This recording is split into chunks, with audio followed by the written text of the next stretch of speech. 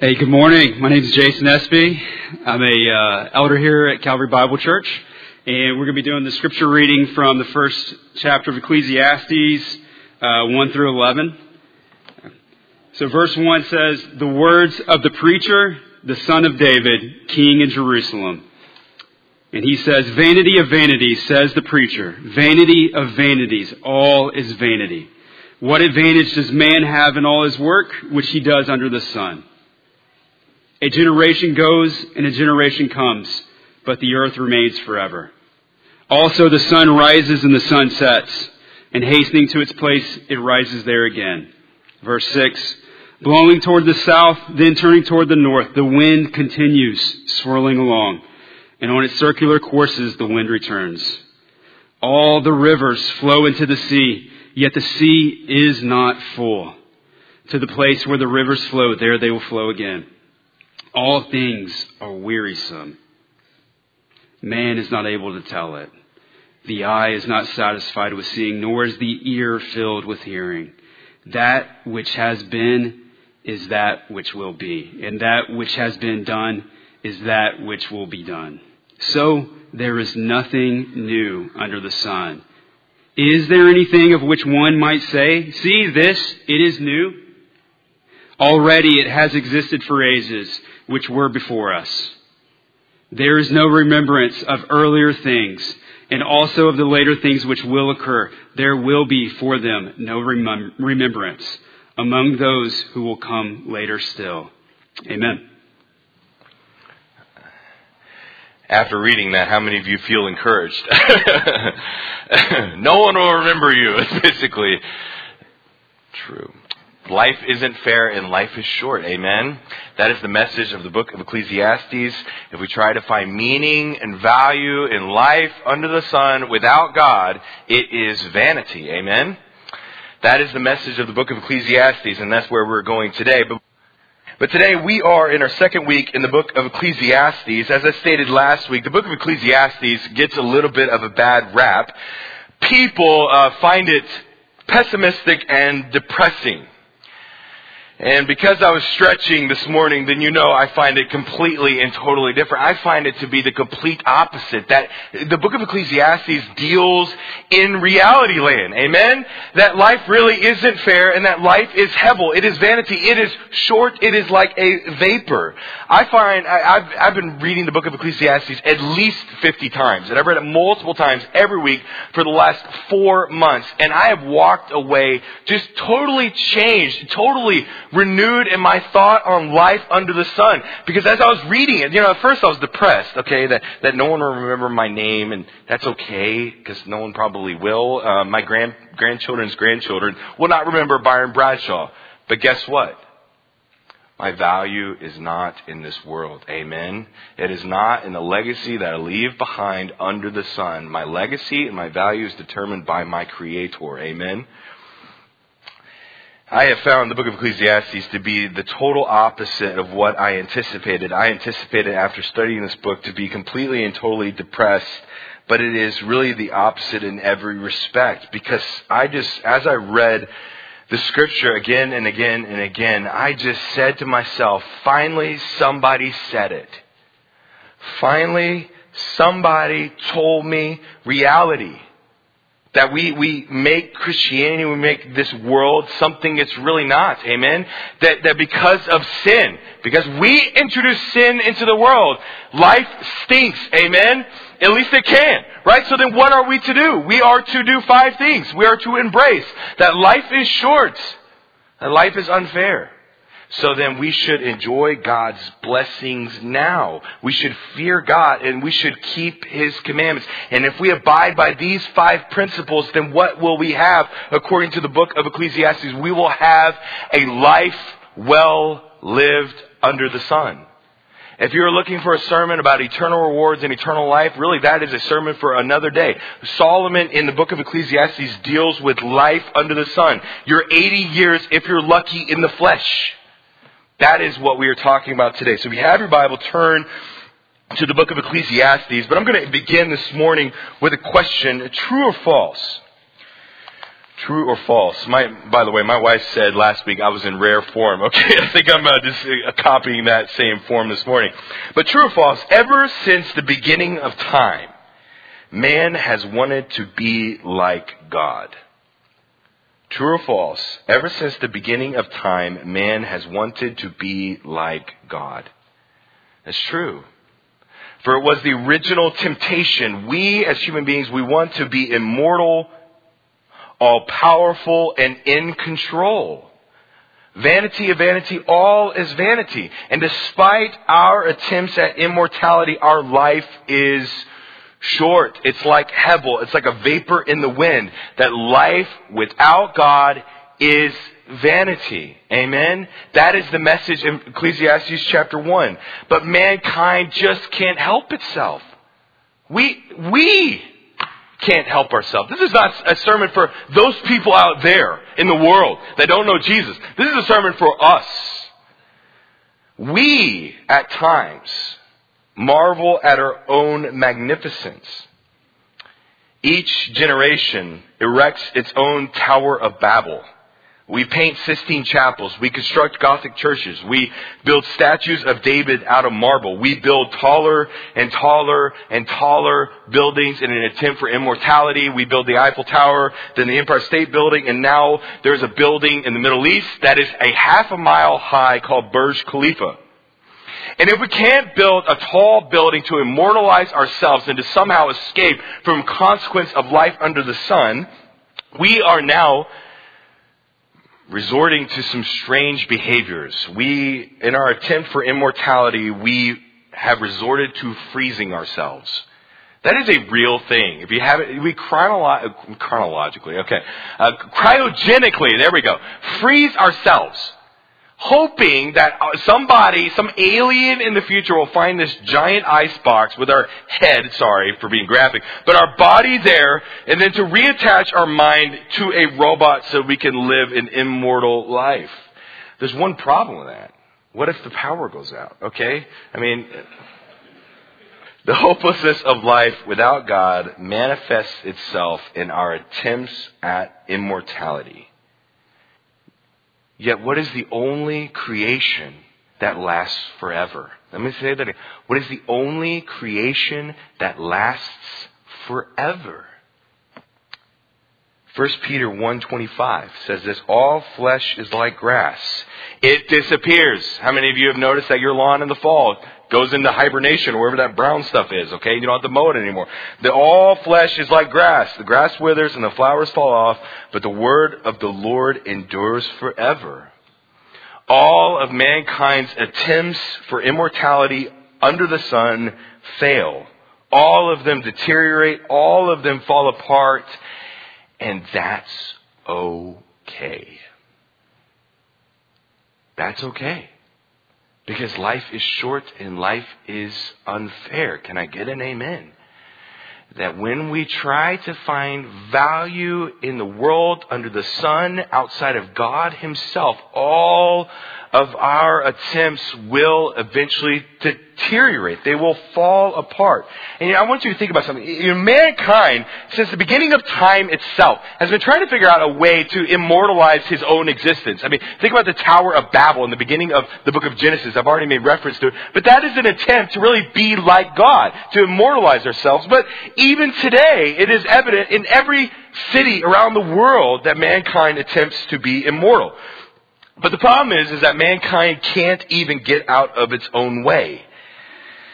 Before my dad passed away, about 8 months ago, at the age of 64, my dad told me a story about the Parthenon. Now, how many of you have ever heard of the Parthenon before? Anybody know what I'm talking about? Okay. What you may not know is what actually happened to the Parthenon. The Parthenon is a building made out of pure marble that was put together more than 2,500 years ago. In 450 BC, now this is before the time of Alexander the Great. So we're talking way long time ago, okay? We're talking about the book of Malachi. This is where we are chronologically speaking. In 450 BC, 450 years before the time of Christ, the Greeks thought it'd be a good idea to make a gigantic building called the Parthenon out of pure marble. And they erected it in Greece. And that building stood erect for 2,000 years. It survived earthquakes, it survived fires, it survived conquests, but mankind still couldn't get out of its own way in our attempts for immortality. What am I talking about? This is what we don't know, okay? Late in the 17th century, the Turkish army thought it would be a good idea, this is a true story, thought it would be a good idea to store their gunpowder in the Parthenon. A single bullet, this is a true story, a single bullet hit the gunpowder and exploded the Parthenon. This is a building the size of a football field that stood for 2,000 years. The Turks thought it'd be a good idea to store gunpowder there, and the building exploded. All that's left now is really the front that it remains. Mankind, in its attempt for immortality, still can't even get out of its own way. The Parthenon is proof that life without God under the sun inevitably deteriorates, and that is okay. It's okay. I did a science experiment last week in the sermon, in the pulpit. I asked you, and I'll ask you again. You probably researched it, so more hands are going to go up. But how many of you knew your grandparents' names? How many of you know the names of your grandparents' names? Point proven. Friends, listen to me. God gives us meaning in life. God is where our value is. God is where our eternal home is. His legacy and His purpose for us is the only way that we have and attain eternal life. Amen? Life is short and life is unfair. That is the message of Ecclesiastes chapter 1, that God alone gives meaning to your life. Let me just say that again. God gives meaning to your life. He alone truly gives you your purpose. Only the being above the sun can grant meaning to life under the sun. Let me say that again. Only the being above the sun can grant meaning to your life under the sun. You can search for meaning outside of God. You can search for a legacy. You can search for a way to be immortal. And you can hope that your legacy will remain by giving your grandchildren money. And you should. Proverbs 13:22, a good man leaves an inheritance to his children's children.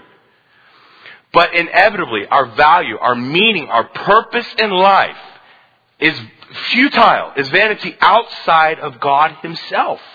Can I just, amen? Can we just preach? I mean, I'm not even warmed up yet. Let's keep going. All right. So the book of Ecclesiastes, let's go. And that's okay. All right.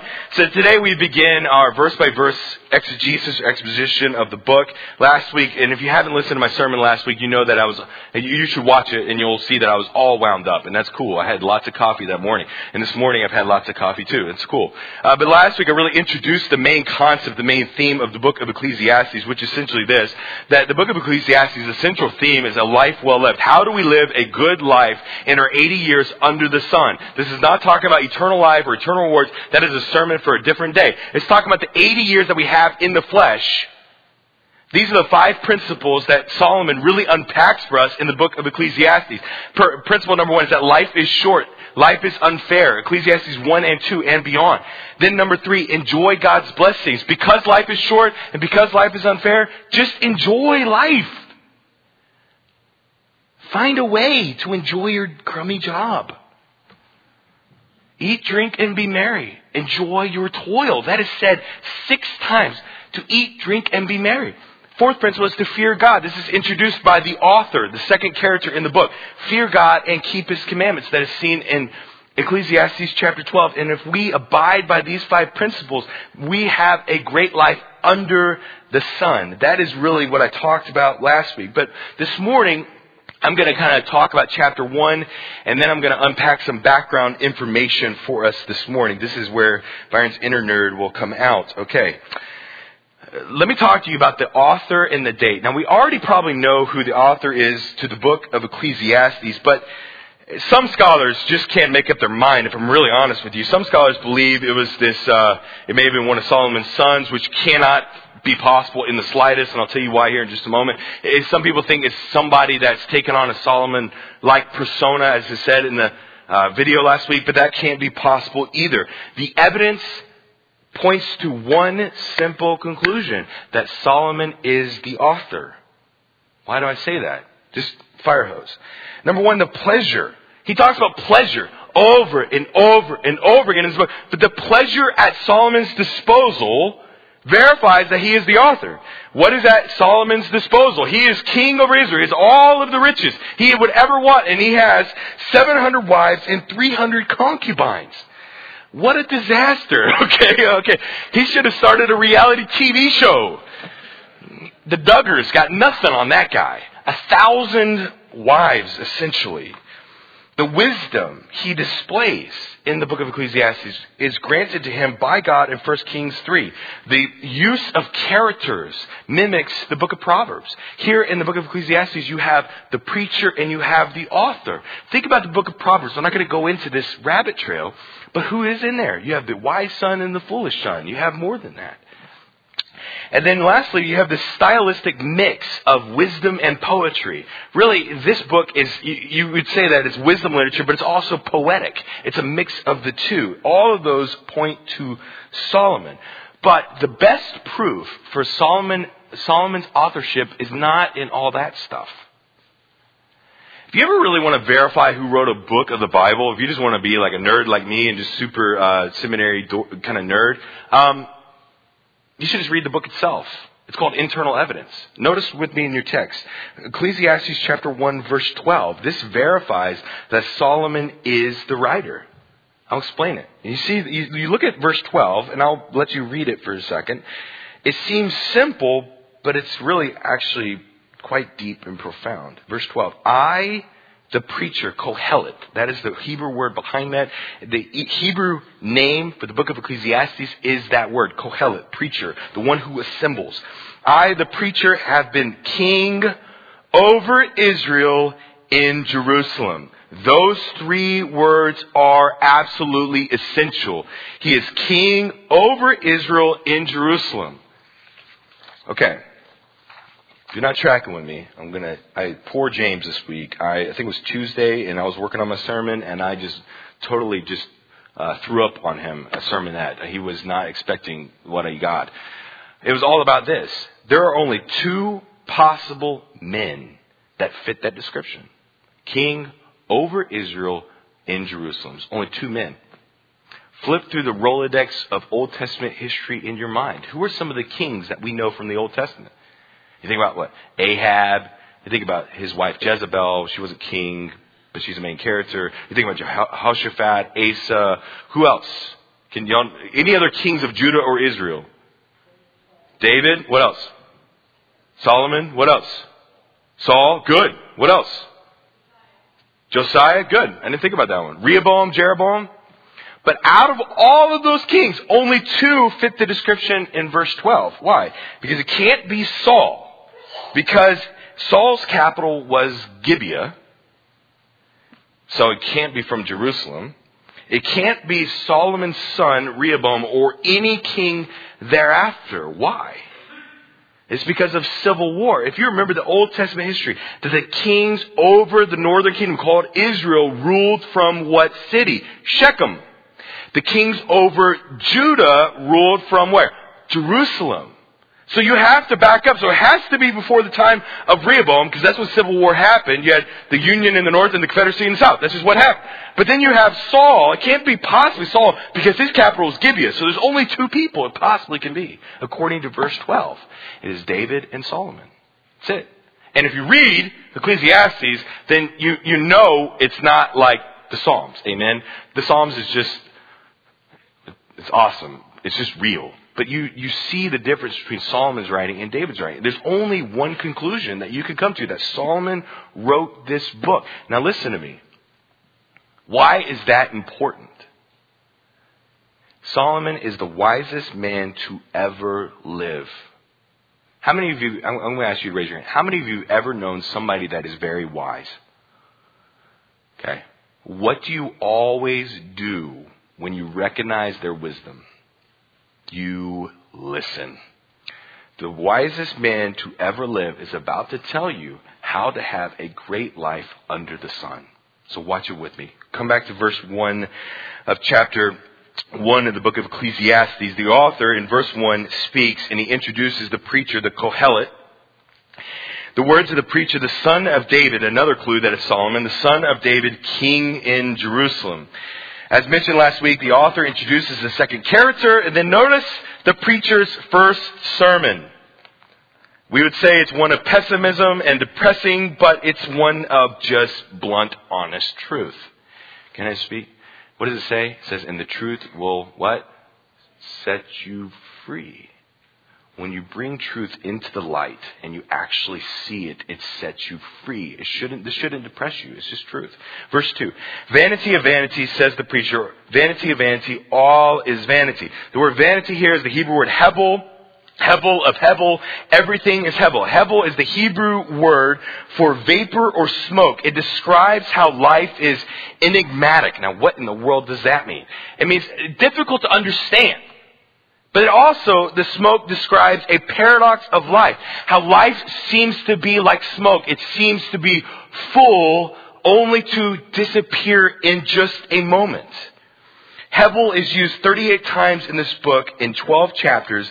And Hebel describes life like smoke. And that's not depressing. That's just real. Amen. Anybody over the age of like 40, you would probably say that life is short. Can I get an amen? That this is true. Now, I said last week that I didn't really believe this because I've been kind of a young person my whole life. Okay. So I haven't lived past my 40s yet. I can't really look back, but then I just thought about how life is short this week. I just reflected on that and I said, wait a second. I have a 5-year-old. When did that happen? You know, I've been married for 14 years, okay? When did that happen, okay? I'm losing my hair, okay? Life is short, whether we want to see it or not, whether we want to recognize it or not, so then we should just embrace it and change our lives based on it. You young people, live for God today, not tomorrow. Let's say, live for God today, not tomorrow, because your life is a vapor. Older people, as long as your lungs have breath, God has something for you to do. Because life is short. Let's just receive it. Let's embrace it. Let's not run from the truth. Like my dad said last week, as I shared, that my dad said to me one time before he passed away that he wakes up every morning, he stares in the mirror and wonders who that old man really is. Depressing. Okay, welcome to Calvary Bible Church, where we preach the Bible. So really, Solomon in verse 2 introduces the theme of chapter 1, that life is short. Vanity of vanity, all is vanity. The life is like smoke, life is like Hebel. But then if you notice in your text, Solomon then gives us 4 different illustrations to illustrate and to prove that life is short. Verse 4. This is illustration number 1. A generation comes and a generation goes, but the earth remains forever. That is truth, right? Generations come and generations go. Build your castles, build your nest egg, but climb a mountain and see if it cares. Life without God is vanity. We think man-made creations will give us immortality, but generations come and generations go. For example, we think fame will give us immortality. How many of you have ever heard, and I literally wrote her name down. How many of you ever heard of an actress called Lila Gish? 1. She was the most famous actress in the silent film era. And no one remembers her name. How many of you have ever heard, sometimes we think wealth gives us immortality. That if I build up enough treasure on earth, that I will be remembered forever. How many of you have ever heard of a guy named Bill Gates? Of course, right? Okay, come on. How many of you guys have ever heard of a guy named J. Paul Getty? More than I thought. There you go. Okay, good job. Sermon illustration didn't quite work. Okay. But half of you don't know him. He was the richest man in the 60s. And he has been largely forgotten.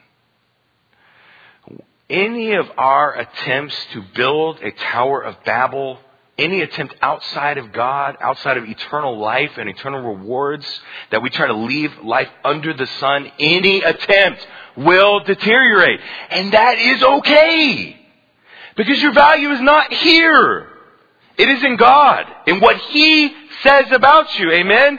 Your Creator dictates your purpose and your value. And what does He say about you? That man is created in His image. The only creation in all of the world that is that description. God determines your meaning and your purpose and your, in a sense, legacy. Verse 5. Notice illustration number 2 for the vanity of life. Generations come and generations go. The vanity of life is the sun. Also, the sun rises and the sun sets and hastens to its place. It rises there again. What is he saying? And no matter what you do in your 80 years, what's going to happen the day after you pass away? The sun is going to rise and the sun is going to set. I heard a story. I'm just going to rob this story from a fellow preacher. That's what we do in ministry. But I'll give him credit so I don't get in trouble. This guy named Tommy Nelson in Denton Bible Church. He preached through the book of Ecclesiastes, and it's really good. And you should listen to it. And you'll see what you really have, because he's great. He shared a story of a young man who just buried his father. And then driving home from the graveside, this young man saw men working, putting on roofs, laying roads, and he thought to himself, why are those men working? They should stop and mourn. But the sun hastens to its place. It quickly rises again the next day and stops for no one. And that is okay. Illustration number 3, the wind. Verse 6, blowing toward the south, then turning toward the north. The wind continues swirling along, and on its circular courses, the wind returns. What is he saying? That the wind blows wherever and whenever it wants to, and there is nothing we can do to stop it. Despite all of our technology, all of our power, nuclear bombs, and radar, we are still powerless to stop even a gentle breeze. The only wind we can control is manufactured wind. It's called a fan. Okay? That's all we have.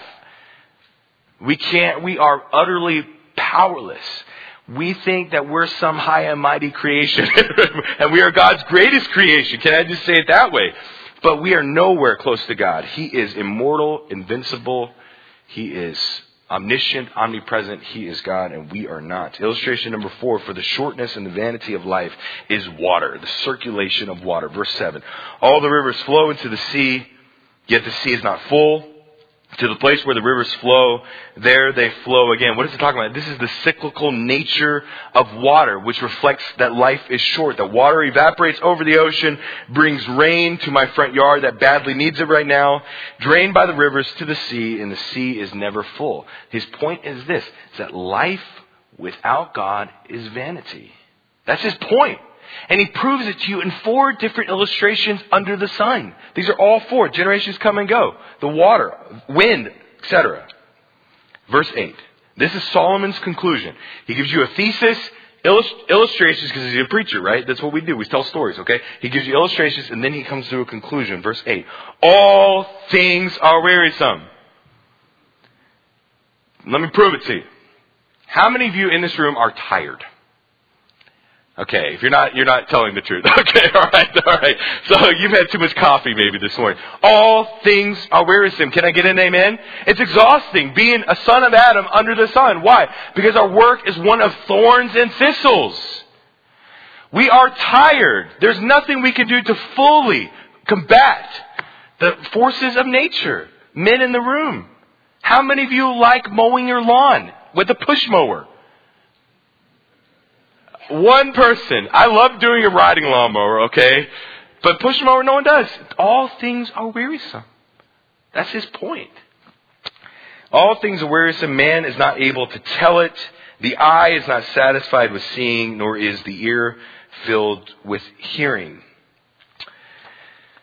If you notice in your text, keep going with me, verse 9 and 10. That which has been is that which will be, and that which has been done is that which will be. So there is nothing new under the sun. Is there anything of which one might say, see this, it is new, already it has existed for ages? Is that true? Because we create new things all the time. But if you really take a step back and think about the totality of history, somebody actually invented fire one day. I guess God did, but figured it out. Any attempt to say that something is new really is an attempt to erect our own Tower of Babel. Because with time, that new thing will become overgrown with weeds and bleached by the sun. If there were no man on earth, what would happen to the Empire State Building? Weeds would grow up on the outside of it, and the sun would bleach it out, and eventually it would fall. There's nothing new under the sun. Welcome to Calvary Bible Church. If you notice with me, verse 12. So you have verses 1 through 11 describes life without God as vanity, and I need to hurry. And then verses 12 through 18, it describes wisdom without God as vanity. Now notice with me that what the wisest man on earth said about wisdom. Verse 13. I set my mind to seek and to explore by wisdom concerning all that has been done under the sun. It is a grievous task which God has given to the sons of men to be afflicted with. Wait a second. The wisest man on earth to ever live says that wisdom itself is vanity. Why? Because it's a paradox. Wisdom is a paradox. It enlightens truth but reveals darkness. The light of wisdom reveals the folly of others. Being powerless to force others to make wise decisions causes pain. I'm going to read that last sentence and I'm going to prove it to you. The light of wisdom reveals the folly of others. What is wisdom? It is the application of knowledge, or we could say discernment. It is taking what you know to be true in all of your experience and encountering a new situation and making a wise choice based on it. It is knowledge in action, or discernment. The light of wisdom reveals the folly of others. Being powerless to force others to make wise choices causes pain. Verse 18. Because in much wisdom there is much grief, and increasing knowledge results in increasing pain. How does being wise increase your pain? Parents in the room. How many of you parents in the room have ever been grieved by your child's poor choice? Parents of teenagers in the room. Okay, how many of you have ever been grieved by the poor choice of your teenagers? My poor soul of a dad, right? I was a knucklehead, right? There is wisdom in a parent. They know discernment. They know that certain actions lead to awful and sometimes lifelong consequences. As a teenager, you do not have the wisdom to discern that. Your parents are looking into the future and say, well, if you continue to go down this road, it will lead here. And we as young people don't like to hear it because we want freedom. But guess what? If you're young, you're under the age of under the age of anybody, you should listen to your parents. But especially teenagers, you should listen to mom and dad. Because anybody wants to see you successful, it's them. Amen? That's just the truth. My dad got mad at me for driving 95 miles an hour on the parkway. And he should have gotten mad. That's called wisdom. I was a knucklehead at 16 years old. And that's okay. Just learn. The folly of wisdom, the vanity of wisdom, is that it enlightens truth, but it reveals the darkness and foolishness of other people, including your own children. Verse 14. I have seen all the works which have been done under the sun, and behold, all is vanity, striving after the wind. Can I just pause and give just a theological thought? What was work originally supposed to be? If you think about the Garden of Eden, God designed us to work. God designed us to work, but after the fall of man, it changed from one that is ordained by God in a perfect environment to a work of thorns and thistles. How many of you working men in the room feel like your job is just one of thorns and thistles? It's exhausting. We all experience that, especially when I was renting cars for a living. That's just mankind. That's work. That's displaying the fallen nature of God. And that's one of the reasons why I believe that the Bible is truth. It explains every aspect of life. Amen? Including why work stinks.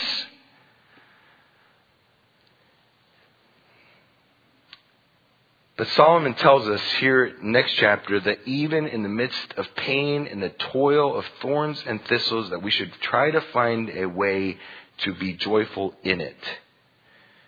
God created us to work. That's why when people retire, they're all confused, because God has designed you to do something for a reason. As long as your lungs have breath, God has something for you to do. Verse 14, I've seen all the works which have been done under the sun. Now notice that, under the sun. And behold, all is vanity and striving after the wind. Notice verse 15. What is crooked cannot be straightened. And this makes me laugh because it's just blunt and depressing. What is crooked cannot be straightened, and what is lacking cannot be counted. That without God's redemption, work is just one of thorns and thistles. That you are trying to provide for your family and find a purpose, and work will never end, and that is okay. Can I just speak bluntly and plainly? No matter your job, no matter how much you despise your boss, no matter how much you despise your job, try to find a way to find joy in it. Because you probably will only live once. Okay? And you will probably spend 40 years at that job, 50 years working in corporate America, and that is a long period of time to be miserable. Amen? Find a way to be joyful in your job. Take joy in your toil. That's what Solomon says again and again and again throughout the book of Ecclesiastes. And guess what? We live in America. Praise Jesus for it. Amen. Hallelujah. Okay. We live in America. And if you do not like your job, if you cannot find a reason to be joyful in it, guess what you can do? You can go get another job. But, let me just say it. The grass is not always greener on the other side. Okay? I suspect if you struggle to find joy in this job, you're going to struggle to find joy in that job. Joy is a choice that we must make every single day. That despite how horrible your circumstances are in your job, work under the sun is one of thorns and thistles, but the message that we see in the book of Ecclesiastes is to be joyful despite it. Amen? Verse 16, I said to myself, behold, I have magnified and increased wisdom more than all who were over Jerusalem. Again, this is proof of Solomon's authorship before me. And my mind has observed a wealth of wisdom and knowledge, and I set my mind to know wisdom and to know folly and madness. I realize that this also is striving after the wind. Why? Verse 18, because. This is the reason why it is folly. Because in much wisdom there is much grief, and increasing knowledge results in increasing pain. I've already mentioned it. What is the vanity of wisdom? It is the vanity of a paradox. That if you are a very wise person, it enlightens truth, but it causes pain from the poor decisions of other people. That is the light and the vanity of wisdom that he is describing. My father waited up every Friday night when I was in high school.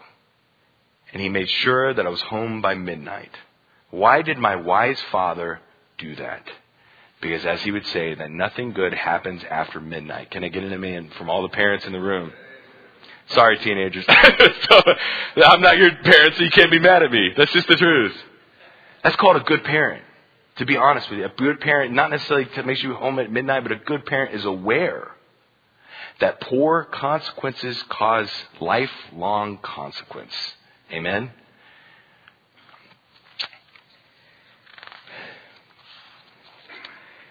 Life is short. Life is unfair. Even the pursuit of wisdom is unfair. Verses 1 through 11 really describe the principle that life is short, vanity. And really, verses 12 through 18 describe wisdom and its vanity. But that in itself exclaims the principle that life is unfair, because God tells us to pursue wisdom in Proverbs 4, 5 through 9. But in and of itself, when we pursue it, on the other side, it increases pain for the poor decisions of other people. Life is short and life is unfair. Let's just embrace it. Amen? And I will say, by the way, if you grow tired of me saying those phrases, I'm sorry. Because guess what? The next 11 weeks are going to be full of. Okay? Why? It's because I'm trying to drill into your mind the principles that are in the book of Ecclesiastes. Because when we do, we will have this. Some homework assignments. And I know that we are not in school, but I'm just going to encourage you to get off the bleachers and into the game. I'm going to encourage you to kind of pour into the book of Ecclesiastes with me, because only when you actually invest in the book will you get as much from it as I have. It's changed my life. Assignment number 1 is this, and you have your note sheet. It should be on the back of your notes. And by the way, if you don't have notes, they're up there and out in the foyer. Assignment number 1 is this. I want you to look up this theme in the scripture. I want you to look up the theme that life is short. That life is short. That life is like a vapor. Okay, those types of verses. I want you to find 5 different Bible verses that describe that life is short. There's plenty of them. Trust me. Psalm 90 is a good place to start. Okay. And if you want to find 5 Bible verses, you can Google it or you can use a reference Bible. There's lots of different ways to do it. So find 5 Bible verses that talk about the shortness of life. And I want you to read all 5 Bible verses every week this year. Every day this week. Okay. Say that appropriately. I want you to read those 5 verses every day this week. So find them today and then read the scripture. Assignment number 2 is I want you to think about this week. Who have you known to be wise? Who have you known to be wise? I want you to put their name on your notes. I want you to put their name in your mind. And I want you to ask the second question. What made them wise? What was it about them that told me that they were wise? What was it about their aura or their words or what they said that showed that they are wise? Can I just speak in the room? Who have you known to be somebody that is wise? How many of you would put at least one parent on that list? Amen. I'll put 2 of them on there. Assignment number 3 is this. I want you to read the entire book of Ecclesiastes. I want you to read it again this week, cover to cover. I asked you to do that last week. I'm going to ask you to do it again, and probably for the next 12 weeks straight. So I want you to read the book of Ecclesiastes cover to cover at some point this week. It is 20 minutes, 30 minutes. And what I want you to do is, as you're reading the book of Ecclesiastes, I want you to figure out the outline of the book of Ecclesiastes. There are only 3 main pieces of the book of Ecclesiastes. There's 3 chunks. 2 of them are huge and 1 of them is small. I'll give you a hint. Okay. There are 3 parts to the book of Ecclesiastes. So what I want you to do is I want you to outline the book just so you have an understanding of how God has woven this book together. And I purposefully did not include the outline this week to get you to do it. So I want you to look at the 3 parts of the book of Ecclesiastes and just embrace that life is short and that life is unfair. Amen. Before I close, I share this every week. All of this, life really is vanity without God.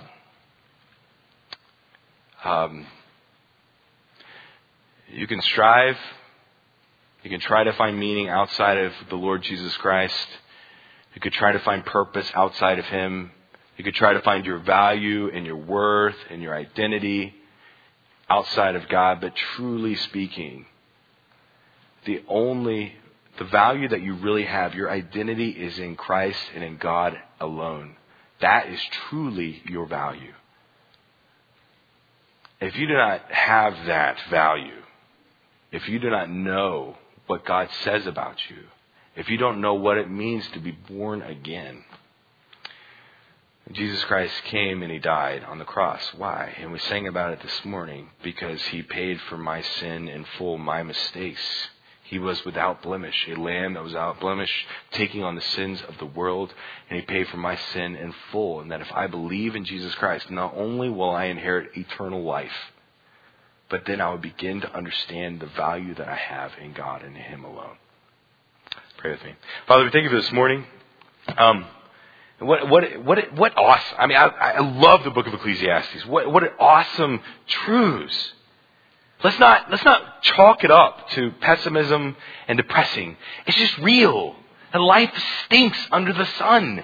And that's okay. Let us find our value and our worth in You, not in things that deteriorate. Lord, life under the sun without God is vanity. Wisdom without God is vanity. Lord, I pray for my church. I thank you for this church, man. I love the fact that we have people of all ages, broad age ranges. And I thank you for what you're doing here at Calvary. I thank you for how you have shown your power this week in BBS. And just, it's been an awesome week. And Lord, I just pray that we would not interpret the book of Ecclesiastes as something to be depressed over, but something to embrace, something that's real. And Lord, let it change our lives. We thank you for your Spirit. We thank you for how it shows us truth, it teaches us truth, and how we can walk according to it. And I pray that we would do so. And I pray for those that do not know you. I pray you would open the eyes of the blind. Let them see truth in your gospel. We lift this up to you in Jesus' name. Amen.